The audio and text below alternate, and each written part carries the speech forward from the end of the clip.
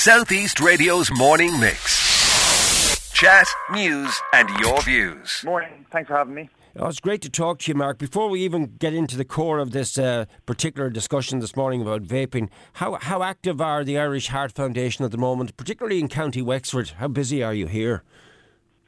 Well, we have services across the country, and particularly the likes of our kind of stroke support services. So we have patient groups across the country that kind of help people on the ground. And we're actually hoping to kind of roll out more patient support groups over the next few years. So, and kind of be more on the ground in terms of helping people support. So I can't speak because I'm not part of the patient support group, but I'm sure our patient support group are doing as much work in Wexford as other parts of the country. So we're really trying to work with as many parts of the country as possible. And we were actually in touch, I was in touch with the Wexford branch of Corlin and Ogue just last week in relation to the issue of e-cigarettes on schools and young people. So we're trying to do as much work as we can in Wexford and in all kind of counties across the country. It's an organisation that is literally very close to my heart because my late dad was actively involved in it when it came to fundraising, etc. Do you still require a lot of fundraising to supplement? Do you get government funding, or what way does it work? I'm not in the fundraising department, so I can't. I couldn't give a fully confirmed answer, but I believe the fundraising department and like that, just individual fundraising and legacy donations, that accounts for the vast majority of our funding. And like that, it's people who are shaking buckets, people who are raising money in marathons or half marathons, or just doing events. It's that local individual volunteer work where. That's where our bread and butter is, really, where we receive the majority of our donations, and like that, we're just hugely appreciative because we couldn't do our work without individuals like your dad, who really did so much work to help raise money for us and raise awareness of the issue of heart health. So we're really grateful for every single person out there who raises money for us, whether it's an individual cause or a group cause or kind of a community cause.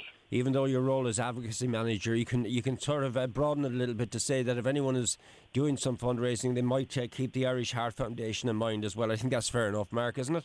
Oh, absolutely. Like we appreciate whether it's 1 year or more, we appreciate every single penny, and it really goes a long way because we really try to make the biggest bang with our book, and because we know that people donating, it's not a small thing. It's people want to donate where, like I said, it's close to their heart, and they want to know that it's going to a worthy cause. And we try to make sure we try to stretch every single year to get as great a bang for our book. All right. Well, look, it's nice to have the little general overview of how the Irish Heart Foundation is progressing. But now let's look at the main reason you and I are speaking today.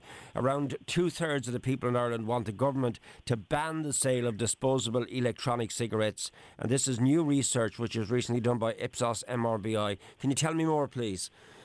Yeah, absolutely. So we commissioned Ipsos MRBI to conduct a survey, a national representative survey of just over 1,000 people, age 15 and over, taken over the first 2 weeks of July. So Ipsos MRBI would call 1,000 people across the country of a national representative survey across different demographics, different age groups, and effectively just ask them a simple question: are you in favour of banning disposable vapes? Yes, no, or unsure. And our results show that 64%, so nearly 2/3 of the Irish public, were in favour of banning disposable vapes.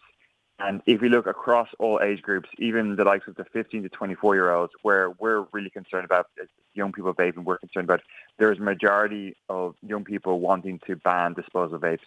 57%, so nearly 6 in 10 young people want to ban disposable vapes. And across every age group, across every demographic, they were in favour of banning disposable vapes.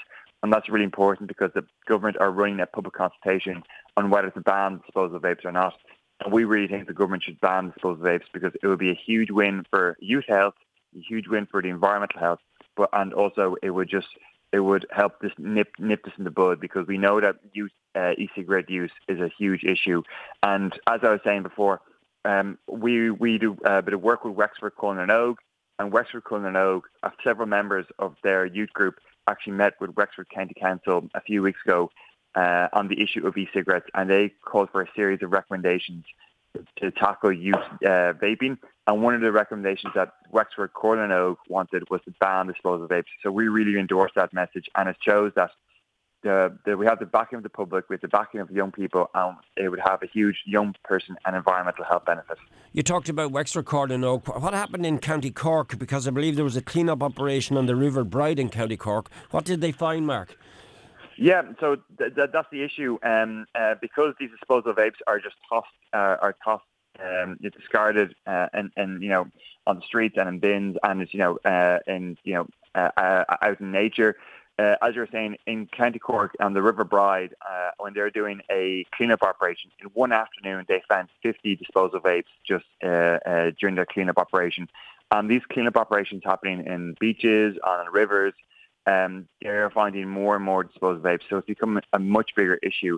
And if we look at the UK, where there's much more data, much more information, in the UK, 1.3 million disposable vapes are thrown away each week.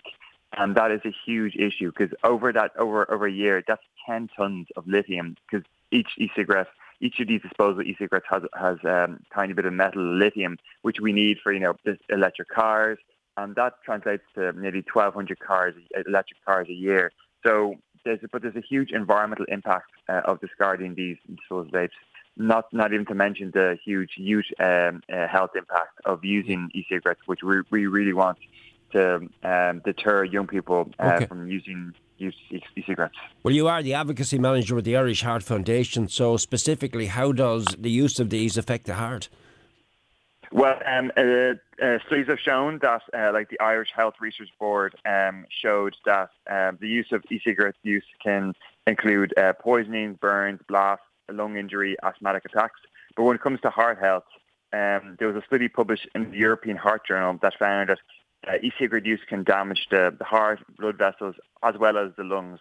But the issue and concern we have is that the Irish Health Research Board, so Irish State Research, found that young people who use e-cigarettes are up to 5 times more likely to move on to combustible smoking, so traditional smoking. And we just know, we know what the huge health impact that smoking has. So that's what we're really concerned about, is that young people using e-cigarettes can act as a gateway to smoking. And we know how bad and how harmful smoking is. Like, smoking still causes 4,500 deaths a year in Ireland. And that's what we're really concerned about. We're really concerned about the health impact of using e-cigarettes for young people, but also it's the gateway effect to smoking. And we can't lose all the progress we've made over the last few decades. You say it takes 4,500 lives every year annually, smoking. Are there indications, is there ever a survey done to see what age group are people smoking at? In other words, are more young people, are less young people smoking at the moment? Well, the latest for teenagers, like around 50 to 16-year-olds, the latest studies that we have are from 2019, but there is more research coming out now. But in 2019, it found that 14.4%, so around 14.5% of teenagers were smoking, and that was up from 13% in 2015. And we think that, who knows, did e-cigarettes have a issue of that? And we're concerned that it's been nearly 4 years since we've had research on the rate of teenage smoking, and since then there's been an explosion of youth vaping or disposable use of disposable vapes among young people, and we're really concerned that the rise in disposable vapes among young people could translate to further increase in smoking. Like, if we look at the general population, 18% of the population still smoke. But if you look at the younger age groups of like between 25-year-olds and 34-year-olds, 24% of 25 to 34-year-olds smoke. So there's a higher level of smoking amongst kind of the younger age groups rather than the general population. All right, Mark, look, just before we conclude, one other aspect of this is how fashionable and trendy they are, the packaging, etc. All this makes them attractive to young people, doesn't it? Oh, absolutely. The way they're packaged, the way they come in these bright, colourful flavours, like there's 16,000 unique flavours that e-cigarettes come in. They come in this bright, colourful packaging. you look at their online marketing. There's the use of influencers online. They advertise and they market these e-cigarettes as these trendy lifestyle products, and that's why young people think of them as these cool fashion products, and they don't really think of what they're doing, so they're really almost tricked into using them. Thank you for talking to me. Just to summarise it for us then, what is the immediate call you're making, please? We're calling for the government to immediately ban all disposable vapes in Ireland and work with our counterparts in the EU and in Britain to call for an EU-wide ban of disposable vapes as well. Southeast Radio's morning mix. Chat, news and your views. Alan Corcoran.